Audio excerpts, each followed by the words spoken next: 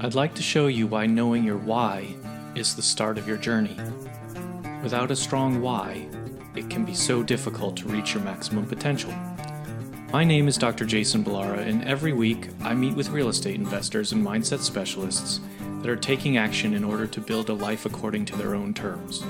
We will break down what drives successful people and allows them to achieve at such a high level. If you are a professional wanting to break through, or simply someone that wants to hear an inspiring story, the Know Your Why podcast is made for you. Hi everyone, I'm Jason Ballara, and this is the Know Your Why podcast. Today I'm here with Derek Dombeck. Derek has surfed the ups and downs of the market since 2003 within real estate.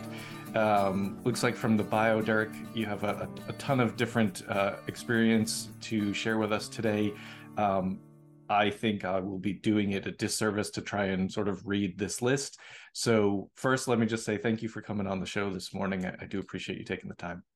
Well, thanks for having me, and this is going to be fun. I really enjoy just having these conversations. Yeah, awesome. Well, let's start. Just give us your background, tell us a bit about yourself and your story, and then we'll kind of dive in from there. So my story started primarily in 2003 in real estate, but I had came out of high school, with a PhD, a public high school diploma, and a good work ethic, and bought my first property before I ever knew I was going to be an investor. Just was a fixer-upper in my local area that had some acreage with it. And kind of my first taste was I realized how I could build equity just with my own two hands and my own labor, which is not a great way to scale a business, but at 21 years old, to have a house and 20 acres of land and things was really my start. It wasn't for another 4 or 5 years after that before I really got the investor itch. And my wife at that time, her and I had like many seen this infomercial on TV and went to a seminar. And that was the start of our education. We started fixing up rentals, and at the same time we were buying property, lots of land, and started to build houses in the state of Florida. Well, I should probably say I live in Wisconsin, so for us to buy fixer-upper rentals in Wisconsin and start building spec homes in Florida, all within the first 6 months of getting into real estate, was a little fast, but it was also, that's my nature. I just kind of dive in head first. So we built up a pretty big portfolio in the first few years, and then we hit the market crash of 2007, and that's when the real education started. We came from a place, we had good employment, good credit, we could get bank financing. All these deals that we did accumulated to about 19 properties and $4 million in real estate, all bank funded. And we then realized that we had no control over our business because the banks were going under, and so were we, and there was nothing we could do to stop it. So there was about a 3-year period of time of just clean up on aisle 7, try and do whatever we had to do, rob from Peter to pay Paul, start flipping houses just to make quick cash to cover bad debt, and all while looking at what did I do wrong. And this was a blessing in disguise, Jason. It didn't feel like a blessing in the late 2000s. It was very painful, but looking back now, I'm glad it happened. We learned how to, number one, talk to people. I think that's every beginner's biggest mistake, or two biggest mistakes, is not starting a network and not learning how to talk to people and properly negotiate without manipulating. And moving forward, that's really what I focused on. I started taking on, by necessity, I started taking on partners, doing joint ventures, also really focusing on putting together alternative or creative deal structures that didn't require a lot of cash or my credit, primarily my credit. And that led me to meeting my current business partner about 10 years ago. And Jeff was hosting his own real estate investor association group, and we became good friends very quickly. And soon thereafter, we decided to start a business together. And Jeff had never used a bank for any real estate transaction, which was intriguing to me. And he was, very good at raising private capital. Once we started our business together, we were raising private capital together and doing, flipping. We were doing some coaching and mentoring with some other students. We got to a point where we had more private capital than we had deals. So bringing on students allowed us to fund their deals, keep our investors' money working so they wouldn't go elsewhere. And it was good. We had a good success rate with our students, but I didn't really enjoy it. I mean, I didn't enjoy the phone calls every night, every weekend, and typically were the same types of questions that beginners often have, which is great. Everybody has to start somewhere. But before the show, you and I mentioned a little bit about mindset, and it just wasn't in our vision for what we wanted our day-to-day life to look like. Mm-hmm. So moving on, we got done with that batch of students and really decided we weren't going to coach and mentor very much. I mean, we'll do, maybe one person or two people at a time. But the bug that hit us was the lending bug. We didn't have a lot of competition in our region. There certainly is national, hard money lenders and short-term lenders out there. But the way we designed our lending company, because we're 100% privately funded and there's no institution that has their thumb on us or can skew our decision making, and because we're still actively buying and selling and flipping and holding rentals, we can, I guess, we built a lending company the way we would want it as borrowers. And our clients really are our partners. And that's the way we feel about them. We're not just giving them a loan and waiting for them to fail and take their property away from them. So kind of went from a high school, construction worker type of person to now, putting out millions of dollars a month in loans. And at this point, trying to educate and do things like this, get on podcasts, walk people through challenges that I went through, and hopefully they can avoid some of those pitfalls and mistakes. Yeah. I mean, it sounds like a very, a lot of, sort of experience wealth to draw from there, just in the sense, I think I'm always very fascinated when I get to talk to people that went through, the Great Recession and were in real estate at the time, right? Lots of us were living in that time, but it was to actually be in real estate and sort of navigate that, I think is a relatively unique perspective. There's a lot of people that have made a lot of money in real estate over the last 4 or 5 years, but here we are, you've been doing it longer than that and been through a recession, and now we're sort of in this time of market uncertainty. So I think that unique perspective is something that people will want to hear, sort of right now in this position that we're in. And so, Derek, you've done kind of all the different, maybe not every aspect of real estate, but you've done a lot of different components here. And you mentioned, as far as the mentorship program, something like that, it just didn't fit with what you saw the vision of your lifestyle to be. And the reason I sort of point to that is I think that's an important thing for people to understand, sort of going forward in their career, whether, and specifically talking about real estate here, but you tried some things and you've sort of recognized what works for you, and maybe the large mentorship group isn't something that works for what you want in your life, but then you found that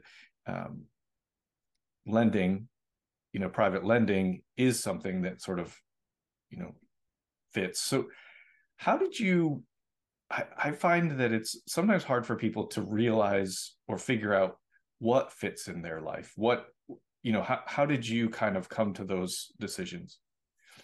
So we started, I don't like the coaching and mentoring we were doing before, but we started a mastermind group, which really the original one was a whole bunch of friends from around the country. We would see each other at seminars and at other people's events. And we said, why don't we just rent a house every 6 months? We'll get together, we'll stay in the same house together, and we'll help each other with our businesses. Nobody's in a competitive or a competing market with each other. We have no reason to hold back. And we did that. I think the first one was about 5 years ago. And different than coaching and mentoring brand new people that didn't know how to fill out a contract, didn't know how to market. Or now I was sitting in with people, myself and my wife, my business partner and his wife, we are the facilitators. We put it all together, but we're not really mentoring everybody. It's peer to peer. And to have people that, number one, are experienced, number two, are good friends and becoming better friends, and then are willing to be vulnerable with each other, that really hit my hot buttons. It's intellectually, it's stimulating, and it's a lot of fun. We end up going to really cool places together. That original group is still together. We're actually going to St. Martin a couple days after Thanksgiving for a week to hang out in this beautiful beach house and do this. Well, that ended up turning into a few more groups. And so currently I have 3 of those groups, and same thing. Each group meets twice a year in different location. We stay in a house together. It just creates this bond. And through all of that, I discovered the vision process.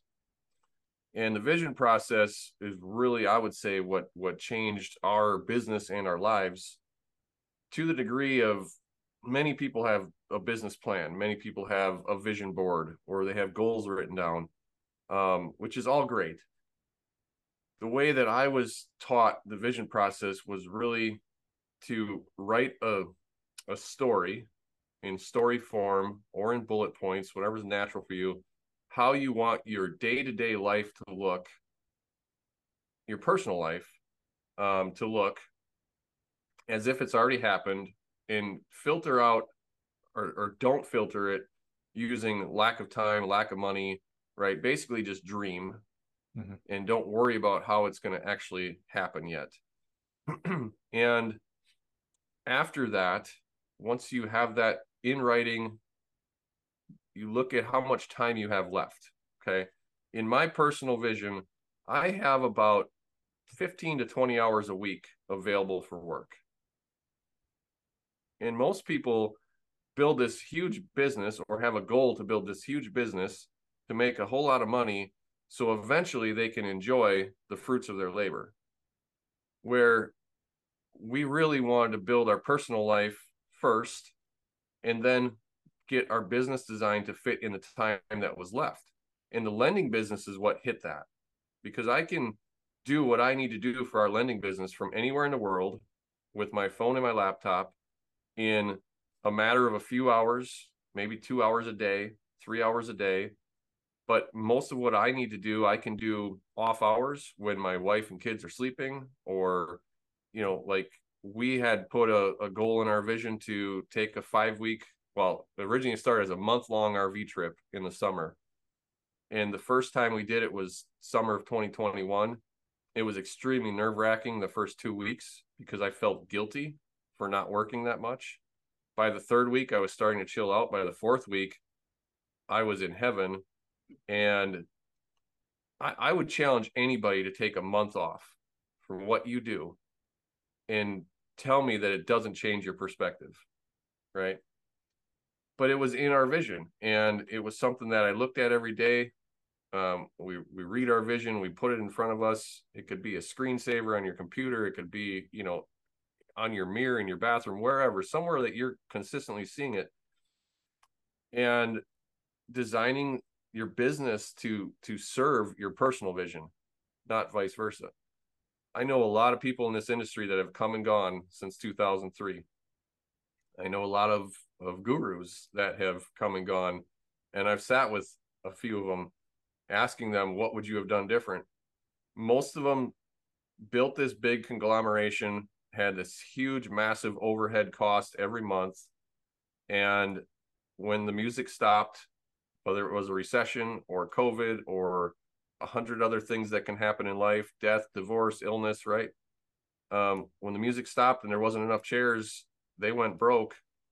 And all of them regret not having more time with their families, with their kids, vacations, whatever it is. And for me, that's what it is. I don't care about how much money I make. I care about, am I living my vision, and am I hitting the time that I want with my family and my kids and my friends. I love that. I love the idea of, sort of working through that vision and realizing this is how much time I have to work, because that's the exact opposite of what probably 99% of people do, right? It's like, absolutely, they say, I have to do all of this work. I have my list of things I have to get done, and then after that I get to actually enjoy things. Or it's like you said, we spend our whole lives until we finally reach whatever that magical point is, if we ever reach it, where we then get to enjoy the fruits of that labor. So I think, sort of reverse engineering that into, what do I, if I create days that I'm going to be, happy and fulfilled and spend time with my family, what does that leave after that? And how do I find the best use of that time to work? The other thing is, I think most jobs, most of the work that people do is inefficient, and you could do what you do. Your 40-hour work week could be a 20-hour work week, realistically, if it was structured appropriately. So I think there's a lot of things in that certainly can be applicable to most people, but you do have to go through that exercise of creating that, that vision. Well, most of us, Jason, and I'm guilty of this for years. Most of us are deal junkies. We're definitely wanting to be in control at all times. Some of us are workaholics. It's hard to not just jump in there and do it. Yeah. Learning how to outsource and let somebody else do the job, even if they only do it 80% as good as you do, and getting it in your head, it's good enough. And I struggled with that for so long. The other point I'll make is, a lot of us, and I'll get a little bit stereotypical, I would blame this more on men than women, we'll tell ourselves we're doing something for our family. I'm working this hard. I'm doing one more deal. I'm at the flip house nights and weekends for my family so that they can have the nicer things in life. And the reality is, we're not doing things for our family. We're doing things to our family. Mm-hmm. And when I got that earth-shattering smack across the face with my wife sitting next to me at a mastermind, bawling her eyes out, saying, we don't want all this other stuff. We just want you home and present when you're home, right? What I was guilty of was answering the phone 24/7 because I was afraid of missing a deal. Mm-hmm. And telling my children 7:00 at night when it's family time to be quiet because dad's on the phone, that's not fair to my kids. It's not fair to my wife. And one of the biggest things, and you would think this is common sense, but I would bet 99% of your listeners have the same challenge. My wife and the rest of that mastermind group that I was sitting there, they challenged me and they said, you set office hours, whatever it is, 9 to 5, and no weekends, and you live by them, and you turn your phone off or put it on silent or put it on do not disturb outside of those hours, and your business will not go down. And that was a fact. Our business actually increased because we were not accessible 7 days a week, 24 hours a day. People will alter their schedule to meet your schedule if they really want to do business with you. And my personal life got far better. Just everything got better. But it's all mindset. It really is. Yeah. No, 100% agree. And it is a struggle, and it's very easy to get caught up in I want this, whatever you think success is. I want this thing. And you put a face to it, which, is my family or whatever it is, right? You put something and we talk about, the name of the show is Know Your Why. So we talk about this stuff a lot, but you have to realize that, like, as you said, like, your family, you say you're doing it for your family, but your family maybe doesn't want you to do it. You know what I mean? Like, they just want, my kids don't care how much real estate we own. They don't, they just want dad to be around. They want to read a book. They want to do a puzzle. They want to play, they don't care about that stuff. And so, it's what I recently realized, going through a bit of a hardship in the real estate business, is I struggled with that I had failed my family. And I was reminded by a coach of mine, they're still there, right? Like, they don't care.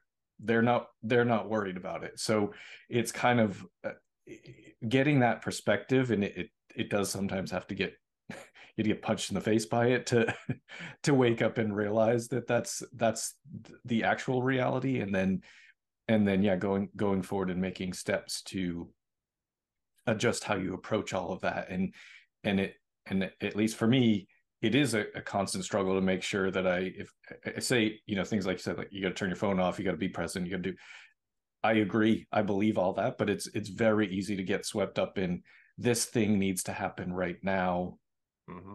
But it doesn't, right? It doesn't happen right now. It's gonna happen the next time you're available. So it's really, really great points.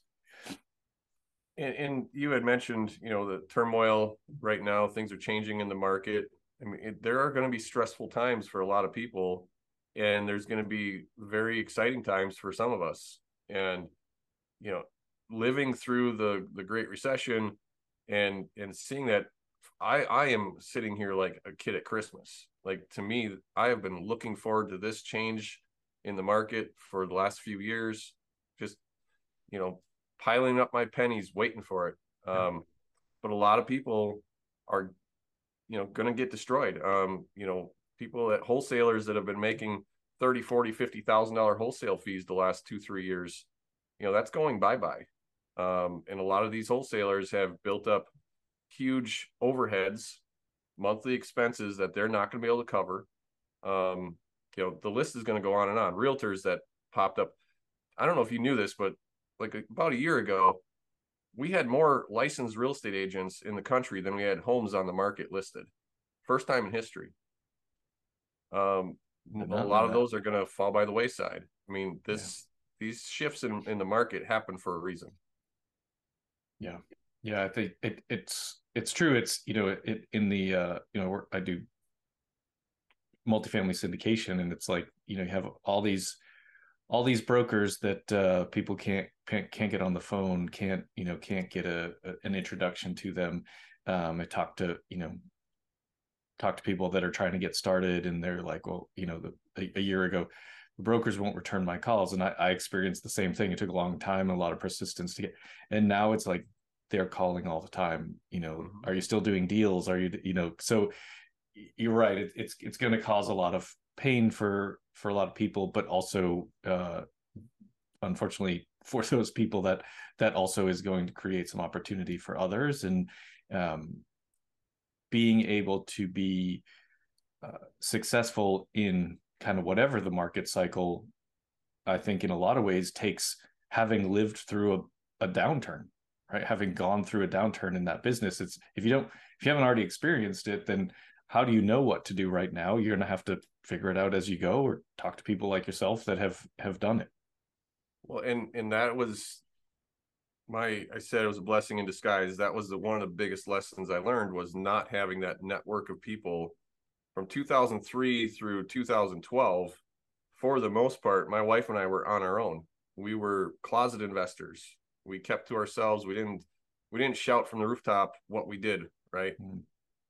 After that, as we started building a network, when COVID hit, for example, many people panicked. We were talking daily, Zoom calls, phone calls, emails with our network around the country, in our masterminds, just friends in general, and all of us collaborating together and talking about, okay, there's some PPP money available, there's some other grant money available, there's this going on in, you know, Idaho, there's this going on in Georgia, and everybody comparing notes. Most of my network, 2020 was the best year they've ever had in business, ourselves included, because we had each other to lean on. And if you're entering this market and you're starting to panic and you don't know what to do, you need to find somebody that has been through it, that you trust, that you can lean on, that's not going to lie to you, right? And that's challenging, because if you only have a network at, let's say, your local real estate investor association in your hometown, well, people may not be open to share all their trade secrets because you are in a competitive market. Yeah, that's a good point.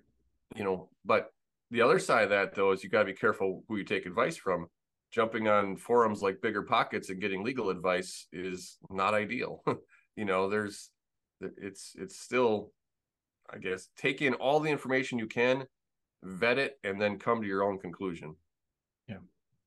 You have to have the wherewithal to place it within whatever business model you're operating under, and kind of how to use all those different because I mean the reality is there's a lot of conflicting advice as well. It's like, you know, some people are don't buy anything now. Some people are like, yeah, this is the time. So it's you have to figure out what works for you, and you have to be smart about it. You have to make, you know, wise decisions, that and not just decisions in the moment.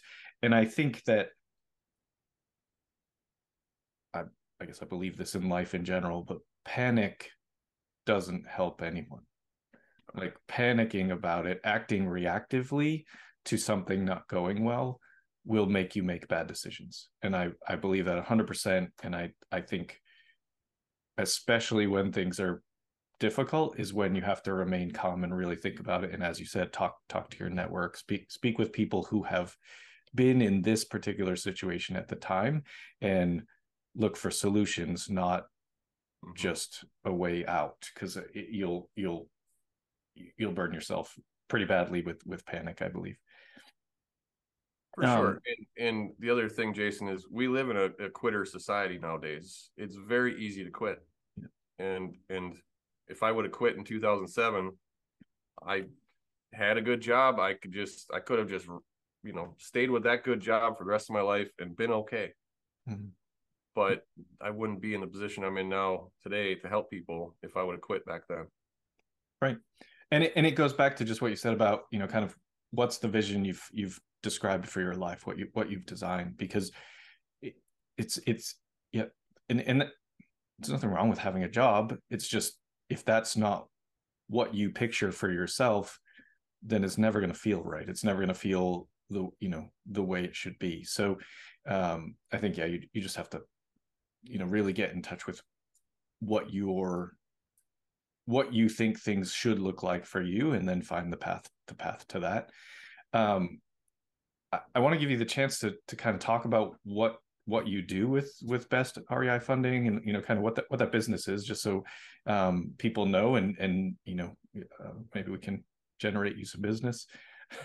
Yeah. Well, as I mentioned previously, Best REI Funding kind of started as a side gig, and, you know, just doing some lending to our students, and then it grew from there. What we've never deviated from at this point is we don't have institutional money. So we still raise money. We'll always raise money. That never ends. And when there's a shift in the market, because we're dealing with real people, we can have those conversations with our investors. We've got a plan A, plan B, plan C. For example, if our default rate all of a sudden increases and we have to start taking property back and it's not a decent time to sell it, we could just lease it out, cash flow it, and ride out the market for a couple of years. Mm-hmm. And our investors understand that from day one. We have those conversations. So ultimately, it's an arbitrage business. We pay our investors 9% in our fund. We lend it out at 12%, 13.5% in some cases, depending on the region. And we really stay local. We lend in Wisconsin only as far as best REI funding. We have investors from all over the country, so that's not an issue. But we do have relationships with other lenders. We are able to get people loans in other states as well. But our fund, our actual money we raise, all stays within our state boundaries.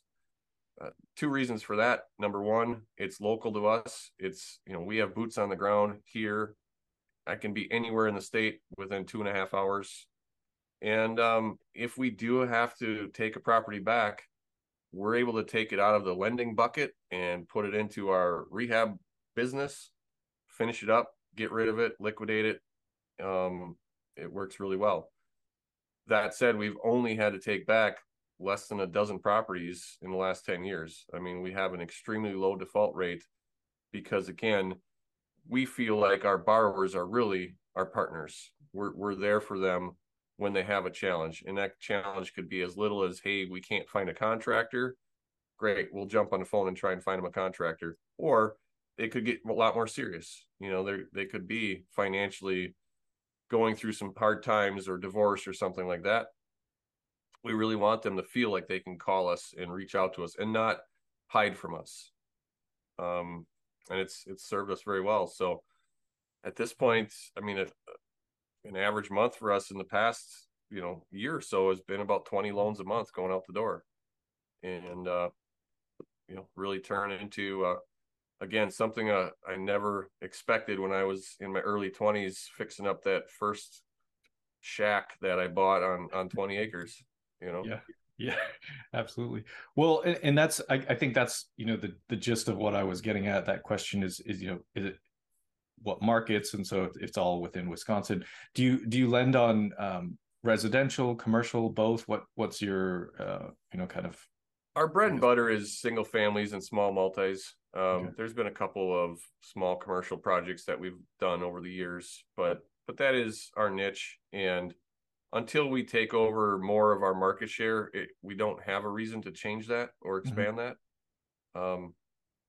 Same reason we don't go outside of the boundaries of Wisconsin at this point. Until we feel like we've capped out our market share, there's no reason to. Right. Well, and that goes right back to what we talked about with sort of that vision of what you want your life to. If you were trying to expand that to a national lending service and being all the, well, it's probably going to take more time. There is going to be a strain on that other bucket of life that you've focused on. So it's a really good kind of example of it doesn't have to be. Let me say something here. I don't want to interrupt you, but you made such a good point. I don't want to be lost. If you have your personal vision down, when you get that shiny object that's presented to you and you weigh that against your vision, does this get me closer to my vision or further away from my vision? It makes it a lot easier to say no, because we've had those opportunities, well, air quotes, opportunities to expand nationally. And that's exactly what we did. We looked at it and said, does this take us further away or get us closer to our vision for our lives? And it takes us further away. We have to have more staff, more overhead, more stress, more time at the office. Yeah. So I just wanted to reiterate that point because it's very, very, very important to be able to weigh against those shiny objects. Yeah, totally agree. I mean, I've heard people say, the allure of being a billionaire, right? Well, guess what? Like with being a billionaire, you have far bigger problems than most of us could ever imagine. And so it's just, you got to figure out where you want to sit in life and what's important to you. And if being a billionaire is what's important to you, then okay, do that, but recognize what that's probably going to mean, going to mean sacrifice in other areas of your life. So it is just figuring out, and being really in touch with what that vision is. I think it's super important. Well, Derek, let me kind of switch gears. I want to get to ask you the questions that I ask every guest. First one being based on the name of the show, being Know Your Why. And I know we've touched on it some, but I just, if you would expand, kind of what is your why? What is, sort of driving you forward? And I know obviously it's going to pertain to sticking with that vision, but kind of, I think there has to be a why behind the vision.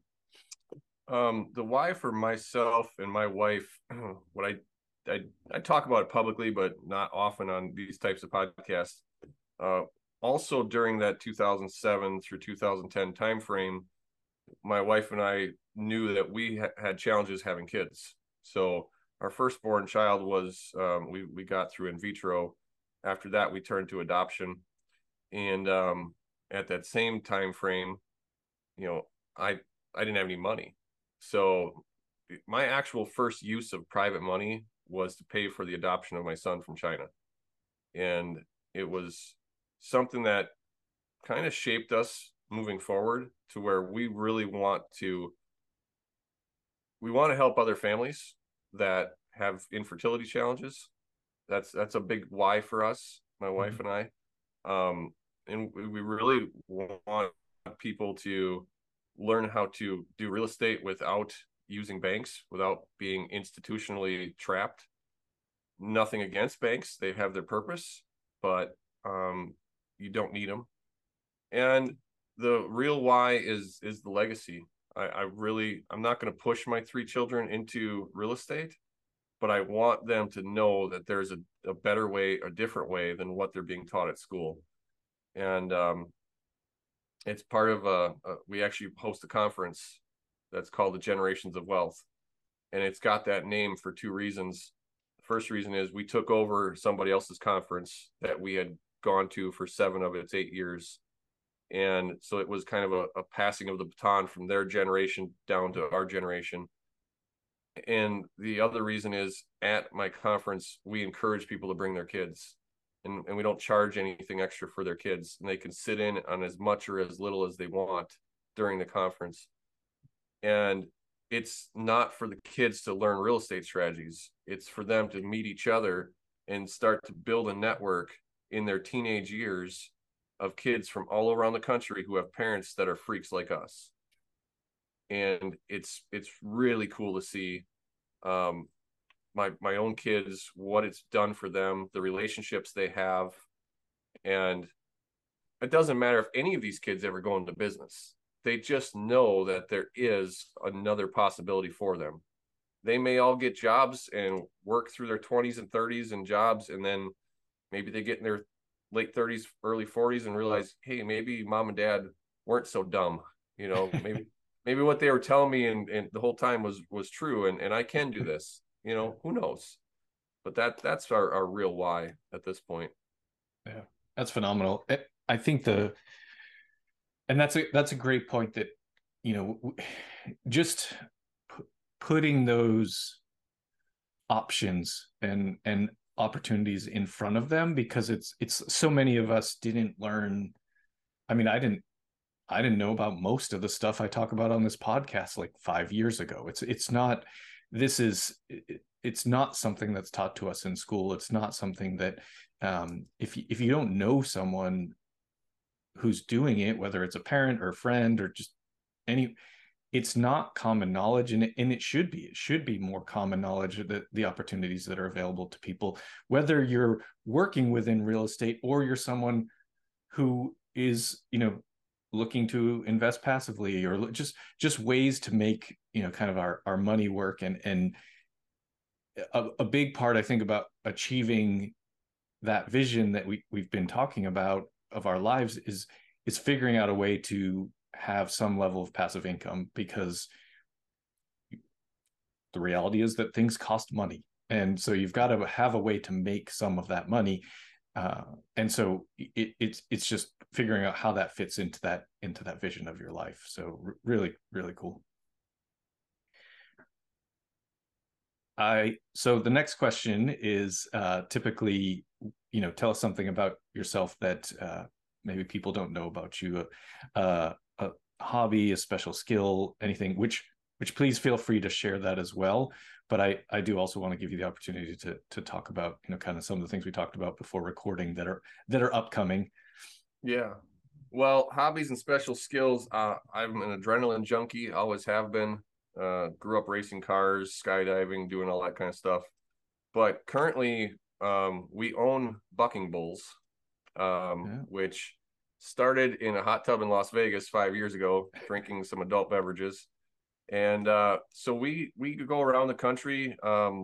We don't train our own animals. They all live in Oklahoma, but we go to bull rides and rodeos and compete with our bulls. And I've not ridden any bulls. My wife has demanded that I do not try it, although one of these days I may do it anyways.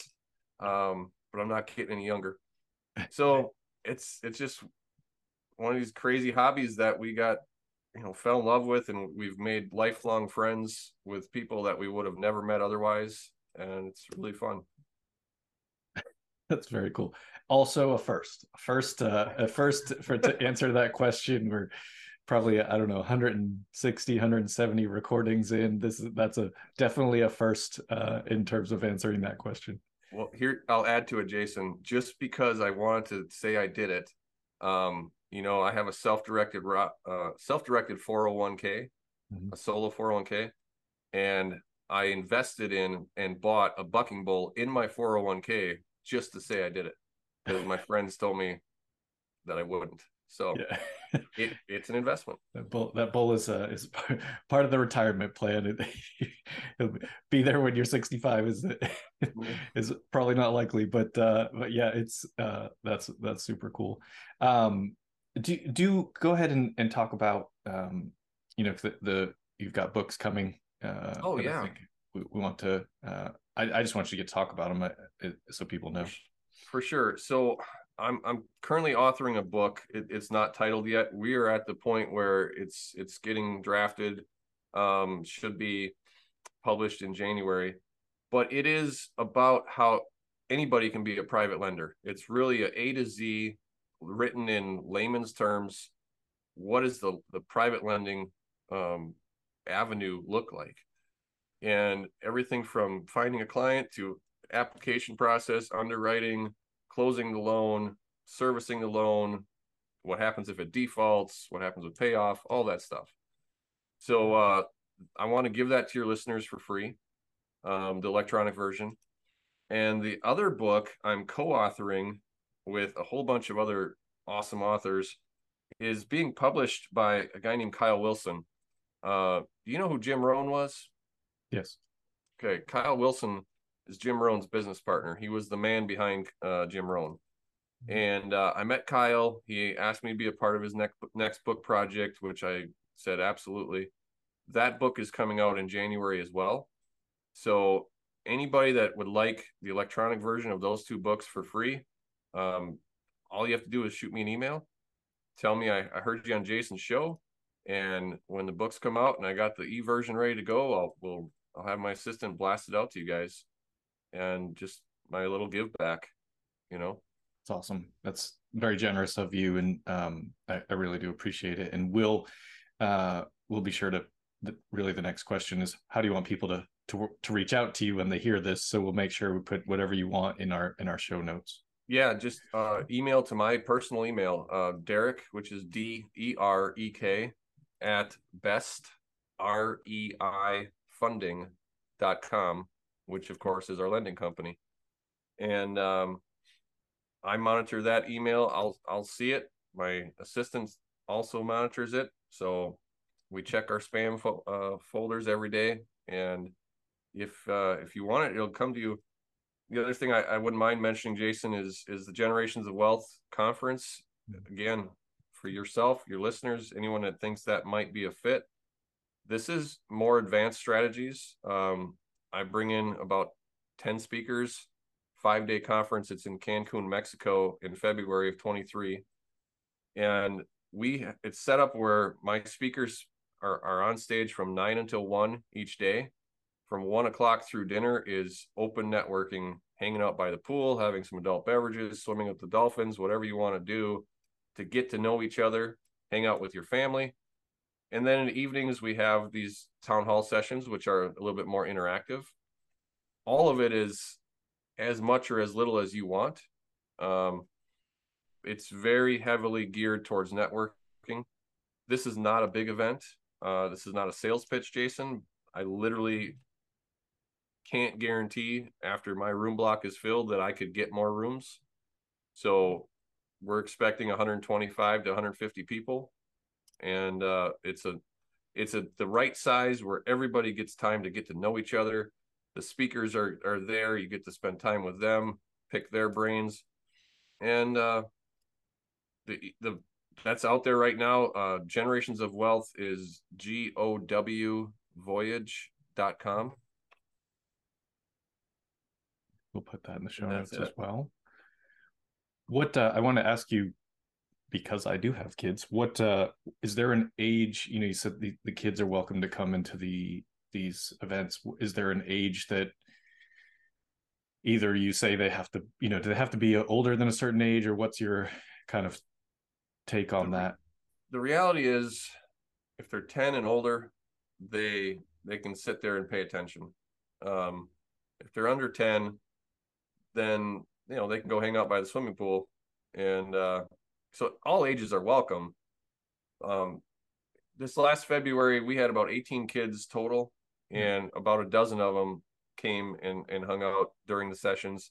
Some of them, I mean, about half a dozen, I think were in every session. Wow. Which, I mean, we're talking about in-depth stuff that there's no way most of these kids would even have a clue. And I will tell you that my daughter, she's 16 now, she was 15 at the time. She asked me a week before the conference if she could do a presentation. She had built the entire PowerPoint on her school tablet, and you know, proud dad moment for sure. Yeah. But she did a presentation entitled "How to Get Your Kids Involved in Your Business." It was a 20-minute presentation, and just awesome. Got a standing ovation, right? It was just her telling stories about how we let her interact in our lives and our business. But it was so powerful for the kids and the parents to hear that. Yeah, that's amazing. That's amazing. Yeah, for sure. Proud dad moment. I'm sure of that. That would get to announcer to come up on stage. That's pretty cool.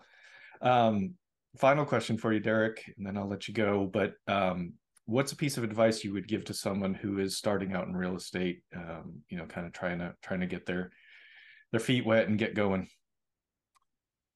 Stay away from banks. I'll expand on it.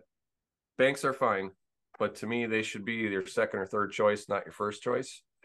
Go out and educate yourself on alternative, excuse me, alternative methods. Learn how to buy property through seller financing, subject to purchases, options, leases, contract for deed. You know, all of these alternatives used properly are safe. They're better for you in a lot of cases. In most cases, they're better for the seller, as long as you know what the seller's needs are. And, you know, use banks last. Okay, that's great. I think, yeah, one of my, and I certainly don't, still learning this, but one of the biggest, as I mentioned, you know, 5 years ago, I didn't know anything about this, but one of the biggest parts of education in all of this in real estate is that lending piece, and realizing that, you know, most of the time when people buy a house, there's a standard way, right? You go to your bank that you already bank with, or you go to a mortgage broker or something like that, and you kind of just buy your house based on what they tell you to do. But realizing all the different options, all the different ways that debt can be structured outside of the banks is kind of an amazing process, and sort of, it's a steep learning curve, but it's a very interesting learning curve to see what's available to you. There's more opportunity out there than most people think. Yeah. And the way you just put it, it's a steep learning curve. It can be. Again, I would encourage you to go and find somebody that's done what you've done or what you want to do. If you want to learn how to use options, and I don't necessarily mean a guru that you pay $20,000 to for their course. Right. I mean, try and find somebody that's actually doing them in your area, or they don't even have to be in your area. if they're willing to give you some time and share, maybe you got to cut them in on the deal. That's fine. Mhm. Right. But that's honestly how I learned. I went to the seminars, I learned the book version of it, but until I was in a deal, it didn't necessarily sink in for me. Once I've done it one time and I did the deal, moving forward, it's ingrained. But everybody learns a little different. Yeah, no, I think certainly putting it into practice is really what's going to solidify that piece of information. So, yeah, great advice, and I mean, overall, just fantastic hearing your story and the kind of the mindset behind, you know, sort of building that vision and being able to stick to it. So I just want to say thank you for your time today, Derek. Thank you for coming on the show. I do very much appreciate it. Oh, pleasure. Thank you for having me. This is great. I really enjoy it. Absolutely. And for the listeners, as Derek mentioned, we're going to have the link for that electronic copy of the books, which is fantastic. But please like, rate, and review the show so we can get this out to more people. All right. Have a great day. I'd like to show you why knowing your why is the start of your journey. Without a strong why, it can be so difficult to reach your maximum potential. My name is Dr. Jason Ballara, and every week I meet with real estate investors and mindset specialists that are taking action in order to build a life according to their own terms. We will break down what drives successful people and allows them to achieve at such a high level. If you are a professional wanting to break through, or simply someone that wants to hear an inspiring story, the Know Your Why podcast is made for you.